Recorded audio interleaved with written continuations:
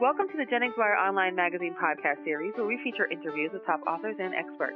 My name is Stacey Emerald Kaufman. I'm the radio director of Annie Jennings PR, the national firm behind the online feature magazine sensation, JenningsWire.com, a special community of bloggers and podcasters that is capturing the hearts of America. There's nothing like it on the web, and we invite you to visit JenningsWire.com to discover the blogger that is just right for you. Today's guest is Lynn Isagear. She's a workplace and leadership expert, former employment attorney, and author of 6 books on workplace topics, including The Power of a Good Fight, How to Embrace Conflict to Drive Productivity, Creativity, and Innovation. And that's what we're talking about today. So welcome, Lynn. Thank you for having me, Stacey. It's our pleasure. So let's talk about this fighting thing and conflicts. I would think that most leaders want to avoid that. Why do you say embrace it? Well, what the research shows us, Stacey, and this is my experience working with many executive teams also, is that if you have no conflict or a very low level of conflict, you actually don't have as much creativity and innovation as you want. It's a sign of a very top-down, authoritative organization where you're not going to get the best from your people. You're not going to get the best engagement. So what we want to have is productive conflict, and we want to know how to encourage that. Lynn, what would productive conflict look like? So what productive conflict looks like is people who understand that there is a way to have good conflict. The conflict is just a part of life. You know, people say, why do we have conflict? Well, life. Life creates conflict. And so you want to have people who, number one, have that attitude that conflict is not a bad thing, it's something that they can use. Number two, you want to have people who have the skills to understand how to use conflict productively. And number three, you want to have people who have a positive attitude, both about the workplace, about developing skills, and increasing their ability to have productive fights as opposed to unproductive fights.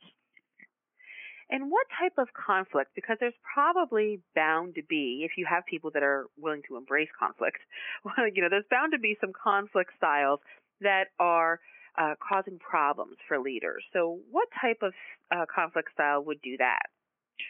Well, it's interesting because people think that what I call the kind of pit bull personality, the person who's very aggressive about conflict, a lot of times people think that they cause the most problem for leaders or in the workplace in general. But my experience is it's the people at the other end of the spectrum, the conflict avoiders, the people that you can't even get to sit down with you to work something out, who are always scurrying away and not bringing forth their best ideas because they just want to avoid the whole situation.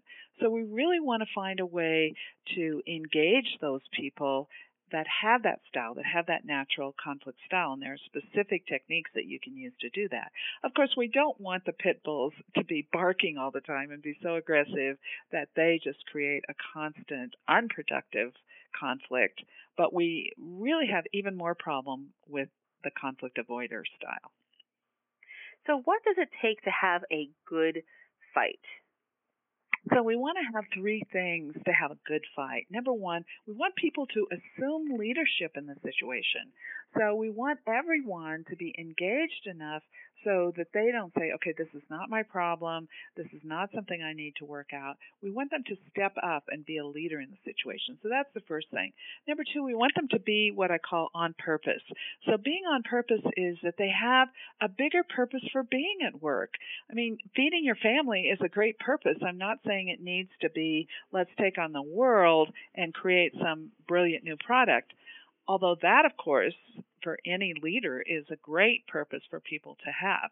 But it's just something internal for you that makes the workday worth your being there. So we want people, number 2, they're on purpose. And number 3, people who prepare for conflict. It seems like an odd concept for some people, the idea of preparing for conflict. But because we know that conflict is a part of life, and it's certainly part of our work life, we want people to prepare. And there's a number of things you can do to prepare.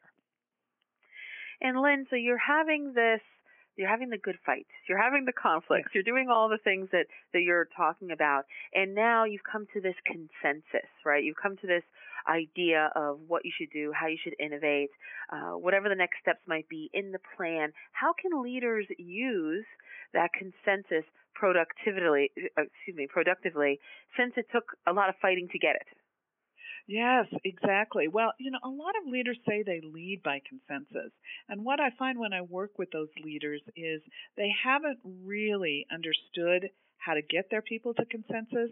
Again, they're ignoring usually the conflict avoiders. They're frequently just going along with whoever feels most passionate about the topic, or maybe the person who speaks loudest in meetings. Some people just aren't very good at meetings, and they sometimes are sitting there quietly thinking they may have the best ideas.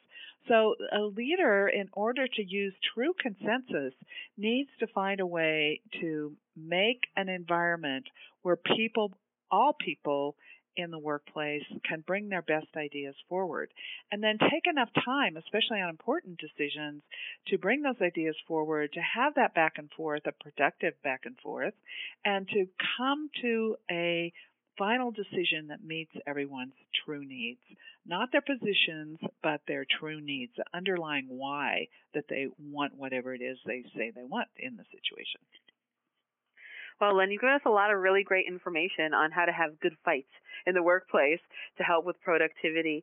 And I want to tell our listeners that they can learn a lot more about Lynn Eyzaguirre and tons of information articles about leadership and productive conflict on Lynn's website, which is workplacesthatwork.com, workplacesthatwork.com. And you can email Lynn as well, and that's Lynn, Lynne, at workplacesthatwork.com. Hey, you can mention the podcast, and you will receive a free leadership guide for successfully using conflict to create more productivity, creativity, and innovation. So thanks, Lynn. Thank you so much, Stacey, and I look forward to having people email me so that I can send them that free guide. It's very useful for leaders. And very generous of you. Thanks again. This podcast is presented by Annie Jennings of the national publicity firm Annie Jennings PR, the creator of Jennings Wire Online magazine. Jennings Wire is capturing the heart of America with its rich community of talented, insightful, and relevant bloggers and podcasters. So please visit JenningsWire.com and discover the blogger that's just right for you. Till next time.